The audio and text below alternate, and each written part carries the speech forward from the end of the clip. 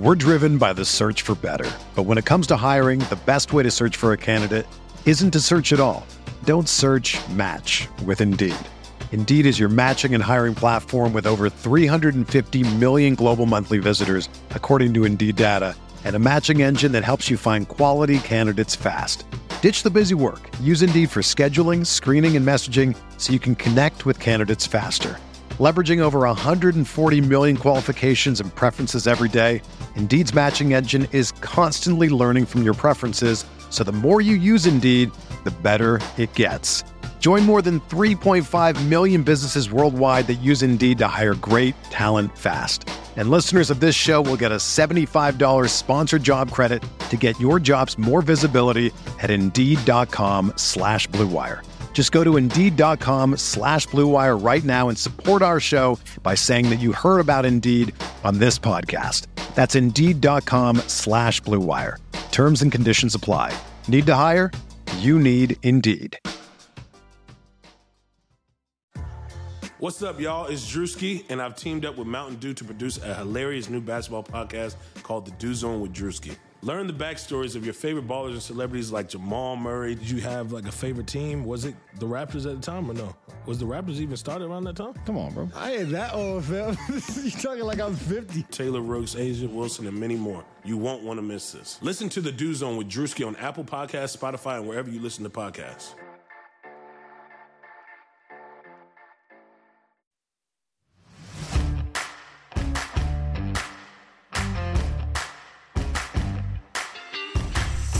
You're listening to Setting the Pace. Now, here's your hosts, Alex Golden and Michael J. Fauci. Pacer Nation, what is going on? Welcome back to another episode of Setting the Pace. And joining me right now, not only is it Michael J. Fauci, but it is the newly engaged Michael J. Fauci. Congratulations, man. That is true. Much appreciated, Alex. I gave my girl the coveted ring that Reggie Miller and those Pacers have been searching for so long.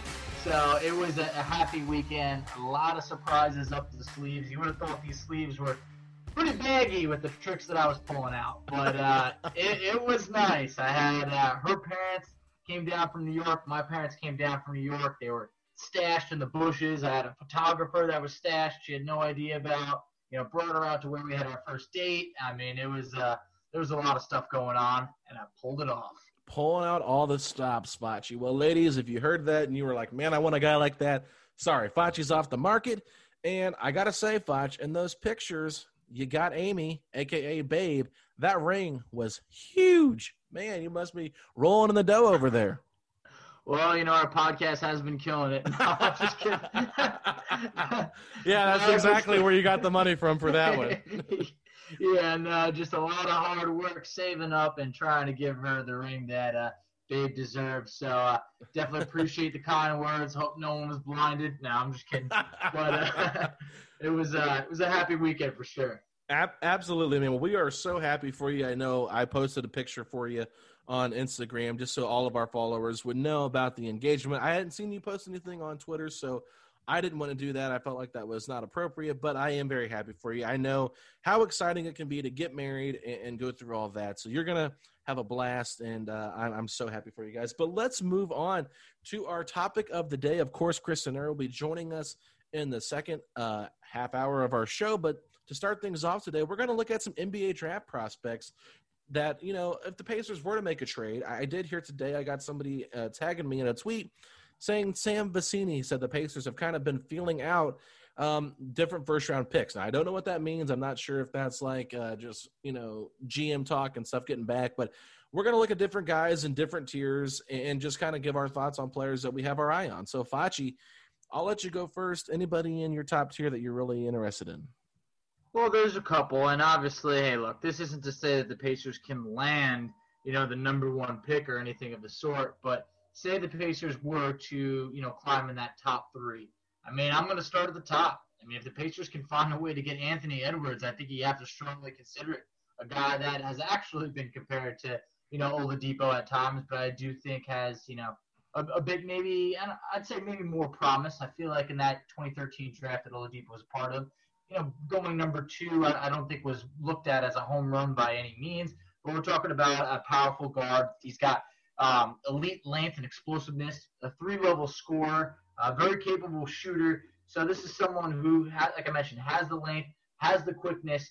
I'm very curious to see how everything translates, because there are still questions. And when you're talking about a draft like this where so many underclassmen, and basically when I say underclassmen, I mean freshmen with no NCAA tournament, there's probably a bit more questions than answers. But I like the idea of maybe an Anthony Edwards compared to a big man, up front. So if the Pacers can somehow get into a top 3, Anthony Edwards is someone I have my eyes on.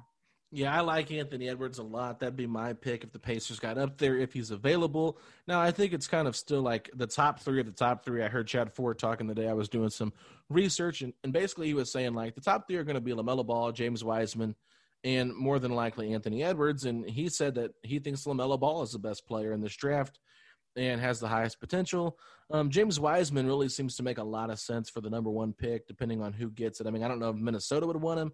But, I mean, I saw Kevin O'Connor today in his draft had them, the Hornets jumping the 2nd overall pick from Golden State and trading with the Timberwolves to get him. So, it's just kind of hard to tell. But I like Anthony Edwards. I think another guy that a lot of Pacer fans have brought up too is, I can't pronounce his last name very well, but Denny Avdija or however you say it, from Israel. I mean, I think he makes somewhat of sense for the Pacers if they do indeed get a top 3 pick. Just because of his ability, because he kind of reminds me of Tony Kukoc. You know what I mean? I like it. And I would say here, it looks like Kevin O'Connor compares him to Danilo Gallinari and Dario Saric. I mean, not like this draft isn't like screaming off superstars, but I just feel like a 6'9" guy that's a really good shooter and could really really good playmaker, has a good feel for the game, interior scoring as well. I feel like him and Sabonis being European players could really flourish off one another. I like that matchup, but I think with pure upside, though, Anthony Edwards makes a lot of sense, and that is all I really have for my top 3 because I don't think Pacers really make any sense. I mean, I don't think Wiseman or LaMelo Ball makes any sense for them in the top 3. I completely agree. I'm not going to knock the talent on LaMelo Ball. He just feels like one of the furthest guys that I could imagine in a Pacers uniform. I just can't really see it happening. When you talked about Denny, that's someone that I also had in my, top 3-ish tier, 3 to 5 for sure. Big enough to play power forward, has the ball handling, creativity, playmaking skills that you're looking for. Obviously, given that he played in Israel, didn't really get to see much of him other than his actual best of the best highlights. So that's something where there still remains a bit of a question mark. But if the Pacers are able to get into that top 5 tier, so instead of the top 1 to 3, Obi Toppin is someone who his draft stock is rising right now. 6'9" power forward, national player of the year. Right now, I feel like he's got a very versatile offensive skill set that I'd like to see a bit more of. I think that Dayton was one of those teams that was probably going to go on a run in the tournament, and I think that Obi would have gotten a lot more coverage than what we actually saw. Dayton was not a team that's really on a bunch of primetime games. He's not the most polished, perimeter player. You're still wondering, at 6'9", yeah, he's a power forward. Can he play, center? You don't really want to see that. I think in college he was able to play the 5 a bit more, but, that's college. That's also playing at Dayton. So I'm curious there. One of the things that kind of works against him in a time like this, as a redshirt sophomore, 22 years old, I know nowadays you feel like 22 is too old when back then you was perfectly fine. So I actually like a guy who's a bit more experienced or a little bit older. So I do like the idea of Obi, being around a top 5 pick if the Pacers were able to climb there. Yeah, I mean, I think it was interesting today. Kevin O'Connor, I guess, in his article talked about how Atlanta might want to trade number 6 for a veteran. They've got plenty of cap space. Not going to say that Oladipo for number 6 would be, something the Hawks would look at, but it's, interesting to think about. And I know the Pacers probably don't need another guard, but I really like Tyrese Halliburton from Iowa State. He averaged 15.2 points a game, 5.9 rebounds, 6.5 assists, had an effective field goal percentage of 61.1. He's 6'5" with a 6'8" wingspan. He's 20 years old. And on Kevin O'Connor's mock draft on his big board, he said, genius playmaker who can be a major building block of a contending team. Shades of Shea Gilgeous-Alexander and Sam Cassell. I just think that makes perfect sense for the Pacers. Somebody like that, I think he could start next to Malcolm Brogdon if they were to trade Oladipo. So, I mean, and I think Chad Ford actually had him in his top 3 or 4. So, I think it was number 4 where Chad Ford had him. So, I don't know where exactly he's going to fall, but I think that he's in that 4 to 8 range. I would be surprised if he drops any lower than that. But I just think with playmaking, good off-ball defender, and a great feel for the game, that's something the Pacers really could use. And that's why I really like Tyrese Halliburton. Love me some Halliburton. I had him in my 5 to 10 range, so it pretty much goes similar to what you said of 4 to 8. You know, like I mentioned, some of the notes that I was digging up on him, they believe he does have the highest basketball IQ of any player in the draft. Very creative passer, a career 43% three-point shooter. So, you know, you're getting someone that already feels, you know, very talented. One of the knocks on him was only attempted 71 free throws in 57 college games. So there's a little bit of a knock there, but at the same point, there's a knock on just about everybody right now. I mean, there really is. There is no transcendent player right now that everybody feels comfortable with. But, you know, they do project him to be kind of a good 3-and-D guard. You know, he can handle the ball. He can also be a secondary guard option, ball handler. So I do love me some Halliburton. For one of my guys right now that I'm interested in, and maybe I kind of like the unknown a little bit, Killian Hayes, 6'5" point guard from France. Kevin O'Connor, which you mentioned before, had him as one of his top ranked players, as well as, you know, obviously point guard. And some drafts, though, he's not even cracking the top 10. Yeah. So for Killian, it's all over the place. You know, they believe that he'd be a very big playmaker in the NBA at 6'5". I like the size at point guard. They believe he's got 3-level scoring potential. You know, they like his mid-range game, but, you know, you're still wondering. I mean, he's played 72 pro games overseas, so you definitely like that, someone a little bit more experienced. But there are holes in just about everyone's game right now, so defensively they're wondering if that's really going to happen. Is that going to be a thing? You know, it's a little bit of an unknown there, especially when you're dealing with someone, you know, and not to knock any European players because they've gotten way, way better, and we're seeing a lot more of that, but it's just a little bit more of the unknown. For instance, like I have not personally watched games of Killian Hayes in France, strictly highlights. Yeah, I mean, Killian Hayes is interesting. I don't know if he makes a lot of sense for this Pacers roster, in my opinion. Mm-hmm. You know, and that's kind of where I was looking at. It's like, I know that I've always said I draft the best player available. Yeah. But I just don't know if I see a point guard or a center as something of need. I think more forward and wing type player makes a lot of sense. Like, especially guards, like wings, like, you know, 2s or 3s, because you could always slide TJ Warren down to the 4. You could always, you know, you don't know what Oladipo's future is. Jeremy Lamb's hurt. You know, TJ McConnell and Doug McDermott are on their last year with the Pacers. So really, right now, the only long-term guard you have locked up is Aaron Holiday, which they haven't even extended his rookie contract yet. So I'm not really sure. But, you know, Killian Hayes is fine. I mentioned this last week. Devin Vassell from Florida State, he's a guard. He's 6'7", 194 pounds. Player comparisons are Chris Middleton, Matisse Thybulle, and Robert Covington. He's one of the best defenders in this draft class with the ability to be an offensive threat, incredible hustler, solid spot-up shooter, and he has a 6'10" wingspan. And I know that that's really helped him with disrupting on defense, you know, chase down blocks, things like that. I mean, Devin Vassell was like, you know, 14 to 20 range about a month or two ago, but has catapulted up that list. He's a lottery projected pick at this point. I really like Devin Vassell. I believe the last report I saw on him was the Knicks at number 8 have a lot of interest in Vassell. The Knicks are somebody else we talked about that could trade their pick for Oladipo. Yeah, no, they definitely are. I have Vassell in my top 14 without a doubt. So I have him. I've seen various things where he's ranked as the 3rd best shooting guard in the draft. Some have him at number 2. I've also seen him labeled as the most complete shooting guard in this draft between ball handling, being a shooter, defender. You know, there's a lot to be happy about there. Obviously, you mentioned that, you know, I believe he did 7-foot wingspan. You know, he hit nearly 42% of his threes. So that's someone that I was interested in as well. Now, given recent history, I cannot overlook this person based on the team, but Tyrese Maxey, shooting guard from Kentucky. How many times have we seen now Kentucky shooting guards not really perform that well at Kentucky, but be much better pros? Now, Maxey seems like that guy. He's a bit undersized at 6'3" for a shooting guard. Not ideal, but he's a shot maker with a knack for making clutch plays, offense and defense. He's been regarded as a winner, which is something that's always very important. And one of the knocks going back to Anthony Edwards is actually that he hasn't been a winner.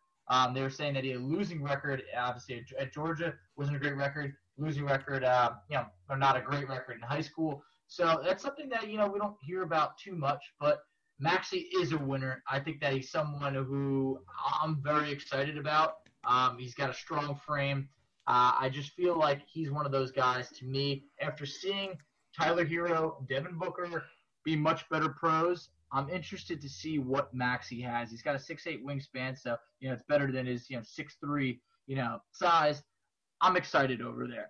So I love me some Vassell, also love me some Maxey. Those guys right there at shooting guard, I don't think you can go wrong with. Yeah, Tyrese Maxey's on my list as well, Facci, and I think what sold it for me was Kevin O'Connor on his mock draft.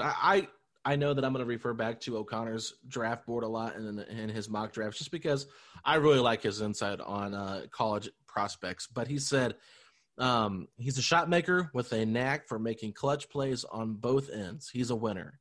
And you mentioned he's a winner. He gave player comparisons to Kyle Lowry, Bradley Beal, and Carson Edwards. And we know Carson Edwards was a beast in college, obviously a little bit undersized. I think that Maxey is a little bit bigger, so it's almost like a bigger Carson Edwards. But, I mean, if you're getting compared to Kyle Lowry and Bradley Beal, that to me says something. And like you said, the Kentucky guards have been so impressive that you don't want to miss on somebody like that. I mean, I know that he's undersized, but at this point, I'm going to contradict what I just said because I said I don't think the Pacers need a point guard type guard. But really, I mean, if you think Maxey is that special of a player, you draft him and you figure out what to do with your other guys on your roster, Edmund Sumner, Aaron Holiday. Like, you can package one of those guys in a trade if you have to. But, yeah, I think he makes a lot of sense. I'm going to go with my next one here real quick, Foch, from Vanderbilt, small forward Aaron Nesmith, considered to be the draft's best shooter. Shot 52.2% from three last season. He's 6'6", 213 pounds. In 14 games, he played about 35 minutes per game, averaging 23 points a game and 4.9 rebounds a game. Not a great passer and isn't a playmaker, but is more of a catch-and-shoot type of guy. Player comps there were Danny Green and Dale Ellis. I know the Pacers could use more shooting, and I was just really intrigued by his game. Yeah, I mean, I'm intrigued as well. Someone who I would like to learn a little bit more about. I mean, I really, as I mentioned before, man, just all the top players that are projected to be lottery picks really missed out by not having the NCAA tournament. I mean, Agreed. How many times have we seen guys skyrocket? I mean, Dante DiVincenzo, someone who we talked about a few episodes ago, that man skyrocketed on draft boards due to his national championship performance. I mean, we've seen those guys. Steph Curry was someone who just was getting so hot come tournament time that it really, he got on everyone's radar. So some of these guys, I don't blame you if you're thinking, who's that? I didn't really see them much, because I think that's how a lot of us feel, that there's good talent towards the middle of the draft, but there is going to be, the reaching for some players in the top 10. There's definitely going to be that. One player that I'm intrigued about that, this is where being a freshman could hurt you, it could help you, but Patrick Williams from Florida State. They have him ranked as the fourth best small forward. He is one of, if not the youngest player in the draft, labeled as a versatile offensive threat. He's a shot creator, good screener. He can fill a wide variety of different things, but he's also a little bit raw. So it's basically like, are you willing to roll the dice, on someone that has all the potential but is a bit too young? So it depends where you want to see the Pacers go with, could it be someone a bit more proven, or do you want to take the best possible player and hope a guy like Nate Bjorken can develop him? Yeah. No, I mean, he's a power forward, right? They have him as a small forward at 6'8". But 6'8". Yeah. What range is he in? So I have him right towards the back end of the lot up. So I have him right in like 10 to 14 range. Yeah, and I'm reading his comp here on O'Connor's mock board real quick. He said versatile offensive threat who can serve as a shot creator or as a screener. He can fill a range of roles, shades of Danilo Gallinari, PJ Tucker. That's intriguing. I think that makes a lot of sense. I didn't have him on my board because I was looking at different guys and he didn't really jump off the page to me. But yeah, I think another wing. I mean, wings to me, like, that can be effective and be impactful sooner rather than later would be great. And I would love to see, because the Pacers, we talked about this yesterday with Mark Schindler and Tony East. I mean, I think Mark said that we have a lot of guards and not enough wings, and Toronto had a lot of wings. And I think that the Pacers just need to get some more wings. And that's why I'm interested in these wings. And I think like bigger guards too aren't necessarily a bad thing. Like I have Desmond Bane from TCU. He's 6'5", 220 pounds, senior this year. Seniors kind of get knocked, so I think he might drop a little bit because he's a little bit older. But well-versed on offense, excels in spot-up shooting, primary ball handler in pick-and-roll situations, and is a solid off the dribble shooter as well. Really good rebounder for his position. Unfortunately, his wingspan is just an inch shorter than his height, so he's got a 6'4" wingspan. Not super athletic and isn't a great finisher at the rim, but he does have a super high IQ. The player comp for this one was the one and only Malcolm Brogdon. So if you can get another guy like Brogdon, on the bench, someone that could learn from Brogdon, I mean, why not? I mean, if that's Brogdon's backup and he can be a similar player, and help you kind of keep things afloat, that'd be really interesting to me. I mean, I think anytime you can get a super high IQ guy that's been in the league, college anyway, had a lot of experience, I think that those guys are more plug-and-play ready than, a 19-year-old. Oh, of course. Also someone who shot over 44% from three. Mm-hmm. So, you're getting a good three-point shooter there, and I think that is someone that is projected to go right around the 20s. So there could be some real good value over there. Someone who I think could be a later pick right around where you're mentioning, right in the 20s area, Josh Green from Arizona. 6'6", he's got a 6'10" wingspan. The description on him is that he could fit into basically any roster. So he's a good 3-and-D guy, seems like a very well-balanced player. So that's someone that if you are picking around in the 20s, Josh Green is someone who probably could have benefited a lot from coming back. They have him as like a later first-round pick, anywhere from like 20 to 25. But, looked at as one of the elite perimeter defenders, but someone who, probably didn't get to have the best season that he would have hoped for because he was a high recruit. He was a top 10 to 15 recruit over at Arizona. And, just feel like, I don't know, it felt like there was more that could have been achieved there. But that's what happens when everyone is trying to go pro right away and you really, you don't have the tournament. You're getting a lot of raw, unpolished guys, especially in the back end of the first round. Yeah, I like Josh Green. I think that he is intriguing. I'm going to drop a couple like late first, maybe like second round guys here, just a couple. I'll go through them real quick because I know we're kind of running out of time on this segment. Robert Woodward is a wing from Mississippi State, 6'7" with a 7'1" wingspan, 235 pounds, and then is an incredibly hard worker. He's worked, diligently on his jumper, which highlights his desire, and to make this league and to be better. His player comp was Dorian Finney-Smith, somebody I really like from Dallas. The next guy I'm going to go through real quick, Facci, Elijah Hughes. He's a wing from Syracuse, 6'6", 215 pounds, 23 years old, excuse me. And he shoots from long range effectively, shot 34% from three last season and around 70% on drives.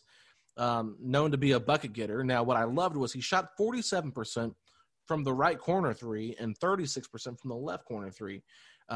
Clearly needs to work on his defense, but his tools and frame indicate that he does have the ability to defend if given the right coaching staff. The player comp for him was Malik Beasley. He's my sleeper in the second round. I think he'll go early second, maybe mid-second. And then another big guy that has had some injury concerns is Killian Tilly from Gonzaga, 6'10", 210 pounds, plays both the 4 and the 5. There are some injury concerns with Tilly, but like I said, he does have injury concerns. But in an interview, Tilly said he believes he can play similarly to Danilo Gallinari. So that was interesting to me. He's an all-out hustler who isn't afraid to do the dirty work. In 24 minutes, he averaged about 5 rebounds per game and 13.6 points per game. Shot 44.4% from three in his career at Gonzaga and 75% from the free throw line, while also shooting 60% from the field overall. So I think Killian Tilly, if he can stay healthy, would be someone to invest in off the bench because the Pacers have not had a true power forward. And if he can do some of those things, I think he might be a nice fit next to Goga with that second unit. I would be intrigued to see that, especially in the second unit. Two guys coming up that I have interest in. Both named Cassius, actually. First starting, Cassius Stanley from Duke, He's a freshman, yet he was just finished his freshman year. Yet he's 21 years old, so he's a little bit older, 6'7", regarded as a ridiculous athlete, someone who is, I mentioned a while ago, when was the last time the Pacers even had an alley-oop? Well, this is someone who can dunk. And it feels like it's been years, maybe since the Glenn Robinson days, but also someone who's not just, a dunker or like an athlete like that, also a pretty good, spot-up shooter, also a good rebounder for his size, someone who actually shot over 50% on his three-pointers taken from the corner and about 44% from three-pointers off the catch and shoot. So someone who I think that classic, a highly touted recruit that gets a little bit lost in the shuffle of Duke's really stacked recruiting class where they have about 5 of the top 20 players in the nation. Another guy for a late pick. And for Cassius Stanley, I'm thinking if the Pacers can trade into the back end of the first round, if the Pacers can get in the early second round, Cassius Winston is an absolute winner from Michigan State. A senior, this guy, as unselfish as they come, like when I think of a winning point guard in college, I think of Cassius Winston, someone who, yes, he's been around for quite some time. One of those guys that feels like he's been playing forever, but a ridiculously high IQ. He's a smart point guard, really good three-point shooter, just shot 43% from three. Someone who I wouldn't see really making a big impact at all as a rookie, but someone who would be nice to have and develop over there. A little bit more seasoned than someone that might be very raw and might not pan out. I feel like you're talking about someone who is very gritty and going to get it done. And obviously, just someone who's been around the block. So if you can get Cassius Winston in the second round, I'm a bit intrigued. Where is he kind of falling at range-wise? So Winston, I've seen mostly in the second. I have a draft mock draft pulled up right now, and that has him going 36. Okay, to the 76ers. Wow. Okay, so he's up there because some guys like that, like a guy like Yogi Ferrell, like who is really good at IU for multiple years, a little bit undersized, but really made that team go. They kind of go undrafted. Fred VanVleet's another guy. I was kind of wondering if Cassius Winston could be an undrafted free agent possibly. I didn't know where the range was because I think this draft is kind of all over the place. It really is. I mean, I've looked at so many different mock drafts and big boards, and it's just like players, it just depends on how you evaluate a player and what you need, because I feel like a lot of, like Kevin O'Connor said this on his podcast, he's like, this isn't a bad draft. It's just not a draft that's full of stars, but it's got a lot of good players in it. So sure, the Pacers might not, get their starter replacement for a guy if they traded Oladipo or whatever. But I mean, they could still get a guy that could really contribute for a long time. And I think that might be something the Pacers are looking at. Like, what if they were to trade McDermott, somebody that's like in like the teens that might want a shooter that has cap space, like, hey, we'll give you McDermott for a pick, or hey, we'll give you X player for a pick. You know what I mean? Like that way they can maybe get off some salary and also, get a pick and get a cheaper guy that might be able to help contribute right away. That's kind of my thoughts on what I think the Pacers might do. They could even move up into the second round if they like somebody because of all the extra second round picks they have to deal as well. Oh, of course. I mean, last year I thought it was a bit surprising when the Pacers traded, I believe it was the 32nd overall pick that they got from Phoenix, to trade it for four second-round picks from Miami. So, yeah. And then also you got to remember that they also had those second-round picks from the deadline deal when they acquired Nick Stauskas for about 7 minutes and traded him. They got I think there's 2 second-round picks there. So obviously they included some of those in the deal for Malcolm Brogdon, but it was a first round for Brogdon, but I believe there might have also been second round pick included in there. Might have been. Either way, they have a boatload of second round picks that they can part with. So I do think the Pacers will make a move and slide up. Now, we're not talking about necessarily sliding up and doing a deal with Atlanta for number 6 by any means, but I do think that there's good players that can be had later in the draft, but not as many great players that can be had early in the draft. Yeah, so it looks like they have 1, 2, 3, 4, 5, 6, 7, 8, 9 second-round picks within the next 6 years. So, I mean, if they wanted to move up, they've got 2 for next year's draft, which might be enticing because we know next year's draft is supposed to be the big one. But they do have Miami's 2022 second-round pick and their 2025 second-round pick and their 2026 second-round pick. They have Milwaukee's 2021 second-round pick. So yeah, I mean they've got some maneuvering they could do here if they wanted to move up. I think that's interesting as well. But they just have to make sure they stay under the tax, and they don't have to pay the tax. And I think maybe acquiring a second-round pick to be possibly a role player, like I said, like a guy that they could work with, someone like Elijah Hughes, who I really like, or Killian Tilly, or even Robert Woodward. I mean, if these guys fall and they really like them, I think they should try to move up in the second round and get them, because they're not going to have a lot of cap space anyway to sign players this year in the free agency, and I don't expect them to spend too much of their mid-level exception because of the tax situation. No, definitely. I mean, I know it's a tricky situation, but a guy who I still cannot get out of my head, Kevin Porter Jr. I loved him so much in last year's draft, and when we saw the Cavs jump up ahead of the Pacers, they paid the money. They paid $5 million to acquire the 30th overall pick, and I don't think they regret it at all. So if the Pacers have an opportunity, I'm not saying to pay $5 million for the 30th overall pick or anything like that, but I do think there's something about this year that I think that teams are going to kind of be trying to trade out of the draft and maybe prepare themselves a little bit more for, there's really not a lot of money involved in this year's, with teams. I think about 5 teams really have substantial cap space. So I do think that picks can be had for the right opportunity, and it's all a matter of, if teams are willing to take on other contracts. But I wouldn't be surprised the least bit if the Pacers found a way to acquire a first-round pick. But I don't think they'll overpay for it. Yeah, I agree with all of that, Facci. So let's go ahead and take a quick break, and when we come back, we will we'll talk with the one and only, the great, the GOAT, greatest of all time, my man, Chris Denari. We'll be right back.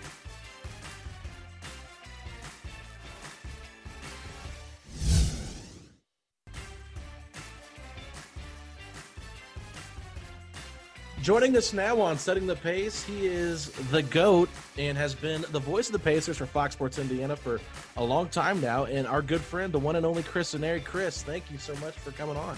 Hey, glad to be with you guys. I listen to you guys on a regular basis, so nice to be a guest. Oh, wow. Well, I'm sorry. I apologize for that. You have to listen to all of my crazy trade ideas, but we do appreciate the support. Chris, I got to ask you, first things first, the Pacers just hired Nate Bjorgen last week, had the introductory press conference. What are your thoughts on the new coach? Well, I'm excited. What I know about Nate and his background, his relationship with Nick Nurse, and the last 2 years, the success he had as an assistant with Toronto. So anytime there is change, there is an excitement to it. Now, let me walk that back as well. I had a great relationship with Nate McMillan, and it's unfortunate that, for him, that decision was made. But clearly that was a decision that came from the organization, wanting to be better, hoping to be better. And, unfortunately, if you look at the last 4 years, as good as the regular seasons were, it was 4 straight times out of the playoffs in the first round. And now if you go back, really, it's been 5 years, starting with that Toronto series. So, it's unfortunate. You hate to see somebody lose his job, especially somebody that you really admire and you like a lot.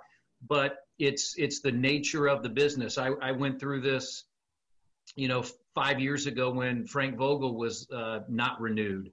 Frank and I had a great relationship. He had been the head coach for 5.5 years, an assistant for 3.5 years. So I spent 9 years with him. This has happened over my career. I think back to the first team that I worked with was the University of Indianapolis back, 30 years ago, and Billy Keller, the former Pacer, was the coach, and he was let go. And it really hurt me personally and individually, but, I had a job to do and I had to move on. So that's a little bit, maybe longer than you would want. But, from that standpoint, I wanted to make it clear that, I had a great relationship with Nate McMillan, his staff, and hopefully, all those guys bounce back in another role. But with the new Nate, I just think there's an energy that he'll bring. I love what he and Nick Nurse and their staff did with Toronto. I thought they were very innovative. I loved how they changed things during the course of a game, whether it be on offense or defense. So from that standpoint, I'm really excited and looking forward to meeting him. Hey, Chris, the one term I've heard thrown around quite a lot since the hiring of, as you mentioned, the new Nate, is a breath of fresh air.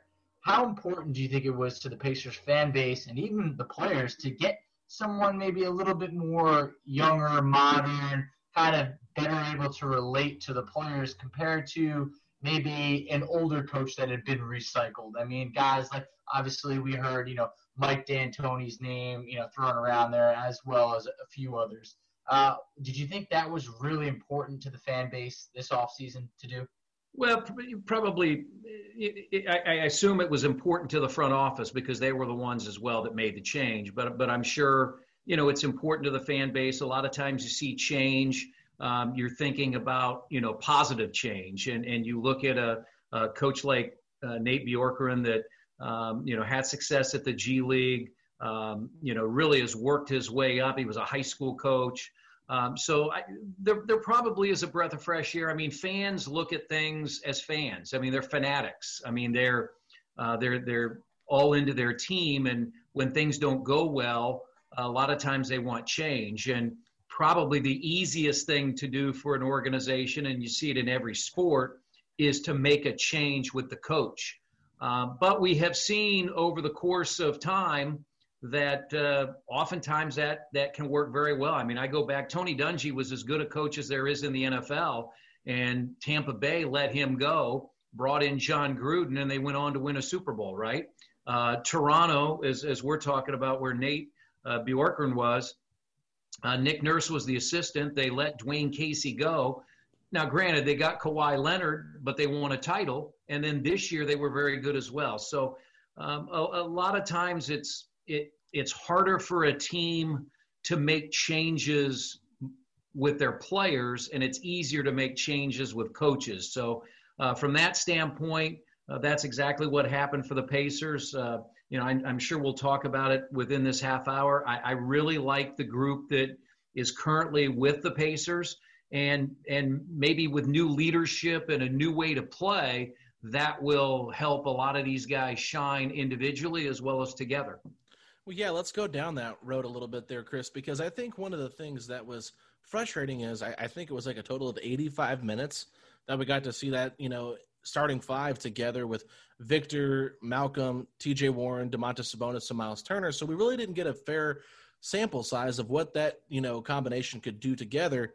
And, nothing against Nate McMillan, but, he was kind of set in his ways and how he did things. And I think, like you said, Bjorkgren is very innovative from what we've heard. I mean, we haven't really seen him coach an NBA game yet, but he has had head coaching experience throughout his career, which I think will really help him going forward. So, there's other guys too that, could benefit from a new voice, a new style of play.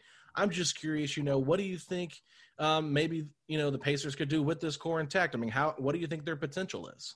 Well, I think they'll play a little bit differently. We don't know how differently, or is it a lot differently or a little bit differently, but I'm bullish on this group. And you make a good point. And to some extent, it is unfair to the previous coaching staff because when Victor came back in January, halfway through the year, Jeremy Lamb goes out with the ACL injury, and then you get to the bubble games and you don't have Domantas Sabonis. Sprinkled throughout the year was Malcolm Brogdon's injury problem. So you never got to see this team perform the way they were put together. And that was probably the most disappointing thing of the year. But I heard what Nate Bjorkgren said, that he's interested and anxious to see the two bigs play together. So am I. I mean, I'm bullish on those two guys.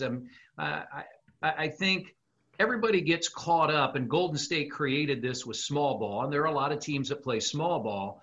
But I'm not sure that you can't at times play a little bit differently than other teams. And honestly, again, this was under Nate McMillan and the previous coaching staff, but prior to the hiatus back in March due to COVID, I thought the Pacers were playing at that point as well as they had played all year.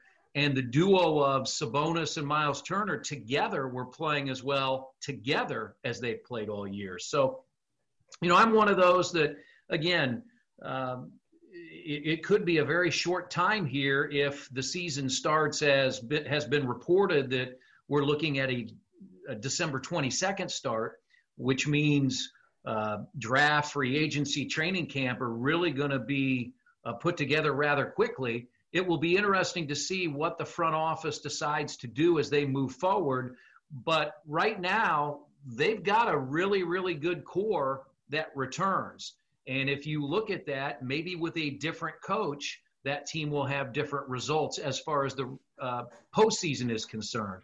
And I think that's what Nate Bjorkgren said. He goes, look, our goal during the regular season is to build to the postseason. This franchise needs to be more successful in the postseason. So that's one of the things that I think, he will confidently do in the regular season is, you want to make sure you make the playoffs, but you want to put yourself in position that you can advance in the postseason as well. Yeah, I mean, the combination of Sabonis and Turner is going to be, very vital to the team's success. And we just saw, while obviously different players, Pascal Siakam, Serge Ibaka, and Marc Gasol were all able to make it work in Toronto, basically being able to share the floor at different times. They combined for roughly about 13 three-pointers per game and combined for about 37 shots per game between the three of them. Now, not even counting, Goga into the equation right now, do you think maybe under Nate Bjorkgren we'll see Sabonis maybe take more of a three-point attempt approach? Because we saw 2 years ago didn't shoot many threes at all but shot a very good percentage. It looked like the three-point ball would evolve there, but it didn't really happen this year. Do you think maybe that could happen this year? Yeah, Facci, I thought at times that he shot the three pretty well, but there were times where he looked uncomfortable as far as, should I take this shot? Should I pass it? Because he's such a good passer. And I think that would probably be a focus that I think this new coaching staff would have, is to make him more comfortable or confident in shooting the three. As a rookie in Oklahoma City, when he was playing the four alongside Steven Adams, he shot more threes than he did early on in his Pacers career. I think they wanted him to shoot more threes, but he could be like a Marc Gasol. I mean, you've seen all of these players, the Gasols, the Lopez's, Jokic, all of these big guys now can shoot the three. And I think that's something that Sabonis is definitely capable of that. I think he has a really good shot. It's just something that you have to do over time and have confidence in it and make sure that the coaching staff has confidence in you as well. Yeah, so I want to talk a little bit more about this group because we saw them in the bubble and they actually looked pretty good in the 8 games before the playoffs. And then the playoffs came and things just didn't really go right for the Pacers. It was Miami was impressive. Of course, it got to the NBA Finals, but Chris, you were calling those games during the bubble, even the games before. Was there some drastic change you noticed from this team, or was it just the opponent strictly gave them a lot of problems? Well, I think to me, and I'll say this, I think one of the issues, if you look at the last 2 years in being swept by Boston and Miami, the two coaches of those teams I've always been impressed with. Now, I think most people know my relationship with Brad Stevens. He was an assistant at Butler when I was the radio voice there. So I never worked with Brad when he was the head coach at Butler. But his ability to make adjustments and do things on the fly, I think he's very innovative. And then I thought the same thing for Eric Spoelstra this year. And I just thought that Miami team was a team on a mission led by Jimmy Butler. So in retrospect a little bit, that was a negative for Nate McMillan, that he coached against 2 teams and 2 coaches that, I thought were really wired for the playoffs. And you guys said it. What was disappointing was, if you look at the bubble, the Pacers had some impressive wins. I mean, they start out with the win against Philadelphia. They beat the Lakers. And again, the Lakers had LeBron and AD, and they beat Houston. I mean, those are 3 impressive wins in the bubble, and gave you a belief that even going into the series where the Pacers are the 4 and Miami's the 5, and most people were picking Miami as the 5, that you thought Indiana could win that series. I never thought going in that the Pacers would be swept. I mean, if they lost the series, I thought it was going to be 4-2 or 4-3.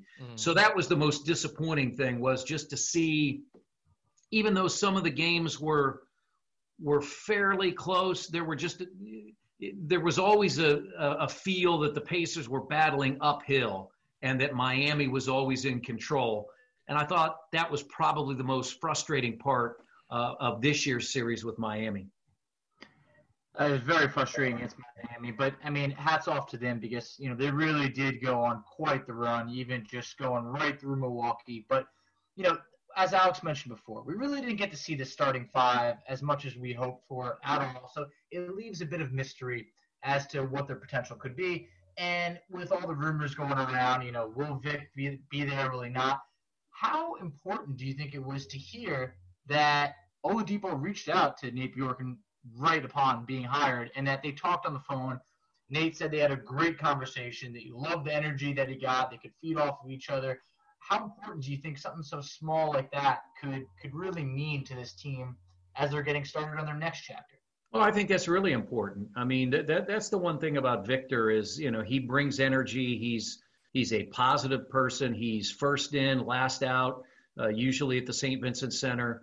No, I thought that was very important to hear Nate Bjorken say that he'd already had a conversation with Victor and it was initiated by Victor. And I think, Kevin Pritchard talked about the work that he's doing. I'm sure that happened up and down throughout the roster. I mean, this is a very good group of guys.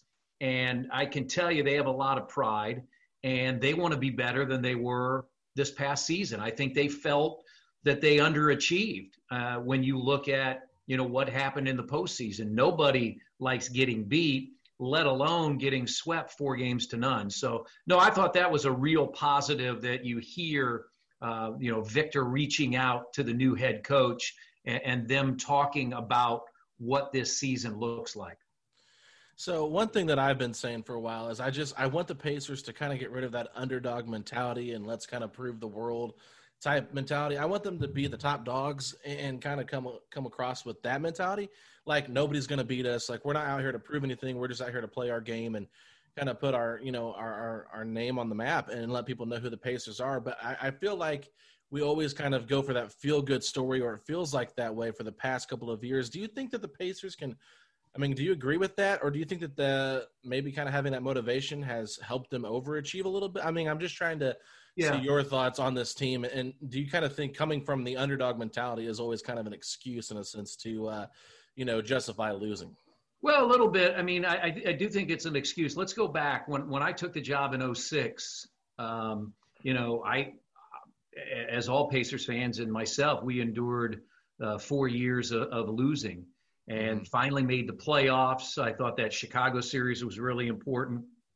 But if you think about it, to me, in 2013 and 2014, I don't think the Pacers, even though they were underdogs in the Eastern Conference Finals against Miami, I don't think – maybe somebody could say they were underdogs against the Knicks in the Eastern Conference semis, but I felt going into 2014 and that the Pacers were the number one seed in the East, I really thought they had shed that image. Mm-hmm. And, unfortunately after that, you have the injury to Paul George and, things sort of toppled. But then you were able to make the George trade and get Sabonis and Oladipo. So I see no reason why you can't get back to that level, that you are one of the top teams in the Eastern Conference. Because clearly in 2012, 2013, 2014, except for LeBron James, I thought the Pacers were one of the best teams in the East, let alone one of the best teams in the NBA. So I think it's a matter of building up to that. I do think this is a solid group. I'm sure there will be tweaks. Some people think there will be major changes. Who knows? Who knows? Lots of people write lots of different things. But again, as I look at the group currently together, your main players are all under contract. I think it can be a really, really good team that does not have to have that underdog mentality. I believe that they can be one of the better teams in the Eastern Conference. I agree. There's a lot of talent on this team, and we're just getting started here because we really never got fully off the ground last year with what we expected. But as the NBA is looking to kind of take shape for next year, it's been announced the NBA draft is going to be on November 18th, and free agency may begin even just 48 to 72 hours later. Now, we're talking about at this point under a month from now. And then with a startup around December 1st for training camp. Chris, in your mind, is this too soon? And do you think that the league may run into some problems trying to basically start up a little bit sooner than anticipated? Well, there are a lot of answers to that because you're just coming off, one of the most chaotic seasons that you've ever witnessed, not just in sports, but in the NBA. I mean, basically, the 2019-20 season was a full calendar year. When you think about training camps opening at the end of last September, October, and the NBA Finals ending, last week. So I think the biggest question is how do you get back to somewhat normal? And somewhat normal may not be until 21, 22, where the schedule is back in its rightful place, late October, 1st November start, NBA Finals in June. And probably the only way to do that is to start somewhere in December and try to have your finals in July, and then you've got more of a break than you do now. So I don't know. I don't think there's any easy answer to this. I know personally, from my standpoint in preparing for games and doing games, I would be excited for a December 22nd start and to get back at it in 72 games is what we've read has been proposed by the NBA Board of Governors. I'm sure there are some concerns from the players' standpoint, rest and off season and those types of things. But just like you've read with a number of the NBA writers, I can't imagine that there had not been discussions with the Players Association prior to this, because I think, as we all know, in my opinion, Adam Silver is the best commissioner in sports, and the relationship that he has with the players and the Players Association has been stellar. I mean, that's, let's give them all credit for getting through this past season. So I have to imagine there's been some pre-conversations leading into this. Will there be some upset people? Sure. I mean, you're never going to satisfy 100% of anybody.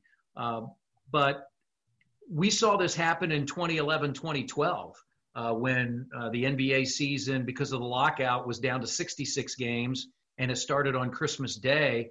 And I think free agency, it might have started December 1st. So somehow they made that happen. If they can make that happen, I'm sure that they can make whatever they want to happen this year as well. Yeah, I mean, I agree with all of that. And I mean, I know that like the teams like Miami and the Lakers and, of course, Boston and Denver, who just kind of wrapped up their season a couple weeks ago, they're probably a little bit tired. But you got to think about teams that didn't come to the bubble, that haven't played since March 11th. I mean, that's over 9 months ago. So that's a big deal to me. Like, I'm sure these players and these franchises are just, just ready to come back and get this thing started. And I know the NBA as a whole, they're just, in my opinion, they're just more than ready to get back on their normal schedule so they can own those months of June and July, because those ratings probably were a little bit of an alarm for them to, not push the season back any further or change anything like that. Because June and July, I mean, those are pretty down months for baseball. It's the middle of the season, no football, and it's all NBA, and I think that that's good for them. But, Chris, I got to ask, I mean, this bubble was an incredible, it's incredible what the NBA did. Nobody tested positive for coronavirus. We got an NBA championship. Yeah, there was some, rough times there with the games and things like that. But I'm just curious, your thought from a broadcaster, how odd was it to broadcast these games and call these games, from a remote location? Well, it was definitely different. There's no question about that, but it's something we all adapted to. We ended up doing 15 games, the 3 scrimmages, the 8 restart games, and then the 4 playoff games, all from the studio at Bankers Life Fieldhouse. And I'll say this, by the end, it seemed like the new normal. The thing that I liked about it, at least as I followed sports throughout this pandemic and watched racing and baseball and football, there have been a number of broadcasters that have done it from home. And it shows you what kind of technology we have now. But I thought the good thing for us was I was doing my prep as I usually do, get in my car, drive down to Bankers Life Fieldhouse like I usually do for 41 home games, and then do the game. So from that standpoint, it gave me a sense of regularity. Was it different not being there? Absolutely, because I tend to watch the game live more than I'm watching the monitor. Now, I need to check the monitor because what's on the monitor is what you're seeing at home, and you have replays and you have sponsor messages and all of those types of things. But so what it limits you to is the ability to see what's happening by the benches, to see what's happening off the ball or off what you're watching on the screen. The ability during a timeout to have one of the officials come over and talk to you. Sometimes we'll even have a coach come over and talk to us. So that made it different. And then I think the biggest thing that I really missed was just the interaction personally with players and coaches. Whether you're at practice, whether you're on the road, whether you're in a hotel, you're in the lobby, you go down to get a bite to eat, and there's a couple of players sitting down, and you sit down with them for 5 to 10 minutes and talk. Those are the things that you miss. You just can't get that type of information or relationship through Zoom. But we all dealt with it. I think, looking forward, at least in the short term, I can't imagine. I don't know this for sure. I can't imagine early on we'd be traveling because as they try to manage and mitigate COVID-19, they're going to try, I would assume, to keep limited travel parties and those types of things. So it definitely was different watching it on a screen, but it is definitely something that you can do. And if we need to do it moving forward, we'll be able to do it. Well, making the adjustments is definitely something that you did and did very well. So I applaud you for that. One of the things I wanted to see if you had maybe any information on, or maybe a gut feeling, was, the Pacers are scheduled to host the 2021 All-Star Game. However, the league has, let people know that it will not be played during President's Day weekend as initially planned. And with Cleveland and Utah already scheduled to host the next 2 All-Star games, is there a possibility that Indiana misses out on hosting the big game? Or, if it means having more fans there, or do you think they'll still be able to host even if there's no fans? Well, I know that the Pacers and the NBA sent something out earlier, back in the summer, just that the NBA had released the hotel number, the room holds for that weekend. So there's been no official determination. That will be handled by the NBA. I would have to believe, guys, that if there is no All-Star game this year, that the Pacers would just move back a little bit. You're right. The next 2 are spoken for. But the Pacers, they've been a great partner to the NBA over the years. Herb Simon is the longest running owner in the NBA from back in 1984. So I have to believe that whatever happens, there will be an All-Star game at some point in Indianapolis. We just don't know when. All right, Chris. Well, I'm pretty sure I've got all my Pacer questions in for you, but I got to bring up, this month is almost over, but this month is Adopt a Shelter Dog month. And, on Twitter, I posted a picture of my dog, Buddy, and I know you liked it and commented, but you have a couple shelter dogs of yourself, don't you? Yeah, we have 2. In fact, we've had 3. Our oldest shelter dog, Granger, passed away a couple of years ago. We had her for almost 10 years. Oh, wow. And we have Bailey, who is 14. We've had her for 10 or 11 years. And Walter, we added to the mix 2 summers ago. And we've had him for a couple of years. We don't know his age. He's probably 3 or 4. Mm-hmm. But both of our current shelter dogs were they're both pit bulls. They were both going to be euthanized, and fortunately, organizations were able to save them from that, and we adopted them. So, Yeah, my wife is fantastic with that. She did all the research a few years ago. She's been a dog person for a long, long time. I never had a pet when I was growing up.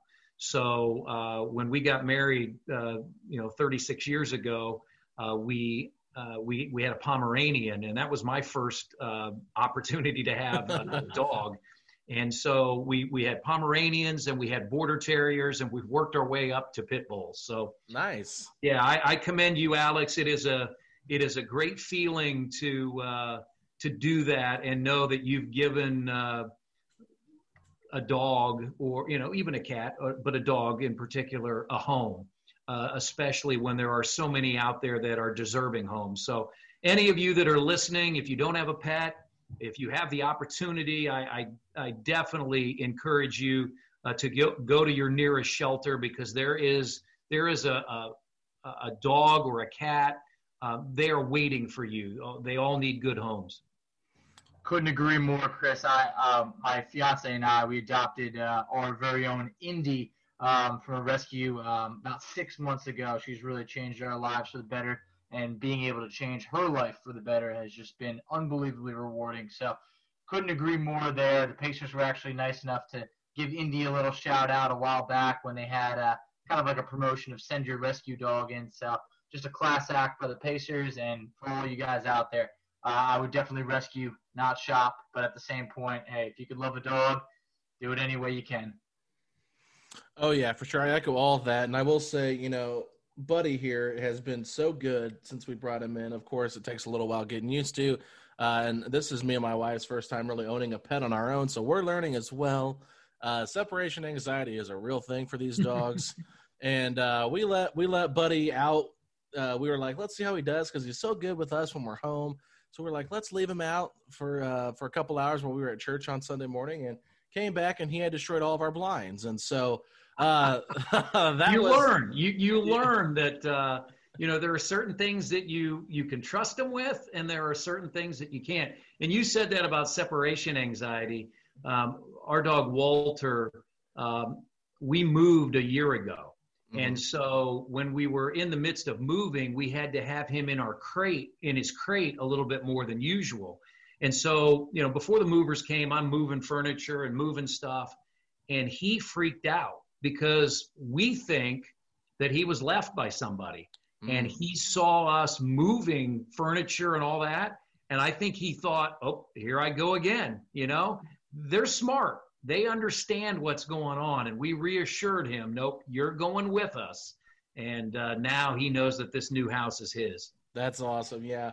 Yeah. Buddy hates his crate, but he'll go in there while we're gone for work. When we're home, though, he is perfect, doesn't bark hardly at all, doesn't chew on anything, and just kind of lays around. And, we like that. He's a pretty good dog. So it's definitely rewarding to adopt him. And he's sitting right here with me, just listening to me talk. So I guess he likes hearing me. I don't know why, but that's my rescue dog little adventure that I've had. I dropped about $400 on new blinds, Chris. And I was like, you know what? I have to put them up. I can't leave these windows exposed in our house. But I want to thank you so much for coming on, and we might be hearing from you sooner rather than later, with the NBA possibly restarting in less than 2 months.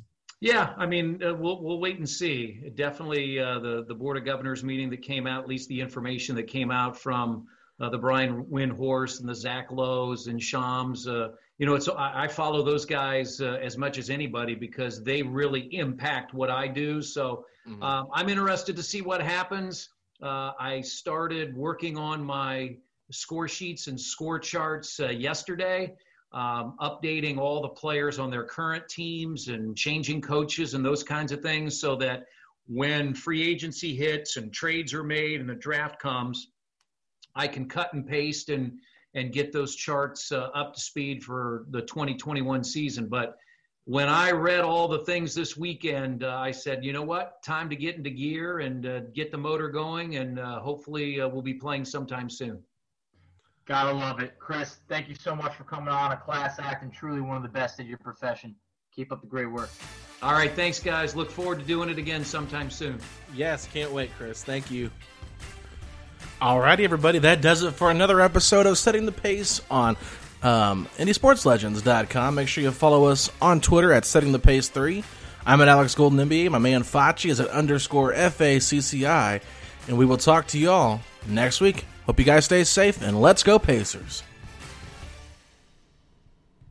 If you have a family relying on your income, you need life insurance. But finding the best quote shouldn't take a lifetime. That's where Policy Genius comes in. In minutes, Policy Genius could save you 50% or more simply by comparing quotes from America's top insurers. Once you apply, the Policy Genius team handles all the paperwork and red tape. To save on life insurance and get protection for you and your family, head to policygenius.com today. It's happening daily. We're being conned by the institutions we used to trust. The mainstream media is distracting us with meaningless headlines instead of focusing on the harsh realities facing American families. Time is short before something big happens, and that's why so many folks are preparing. They're becoming self-reliant by investing in emergency food storage from My Patriot Supply. Go to MyPatriotSupply.com and secure 4-week emergency food kits for each member of your family. Each kit contains tasty breakfasts, lunches, and dinners, averaging over 2,000 calories per day. Save $50 on each 4-week food kit you purchase. Plus, get free shipping on Ready Hour 4-week emergency food kits. You're not ready if it's not Ready Hour foods. At My Patriot Supply, you can also get solar power generators, water filtration units, heirloom seeds, and survival gear. Order by 3 p.m. and your unmarked boxes ship the same day. Shop MyPatriotSupply.com today. MyPatriotSupply.com.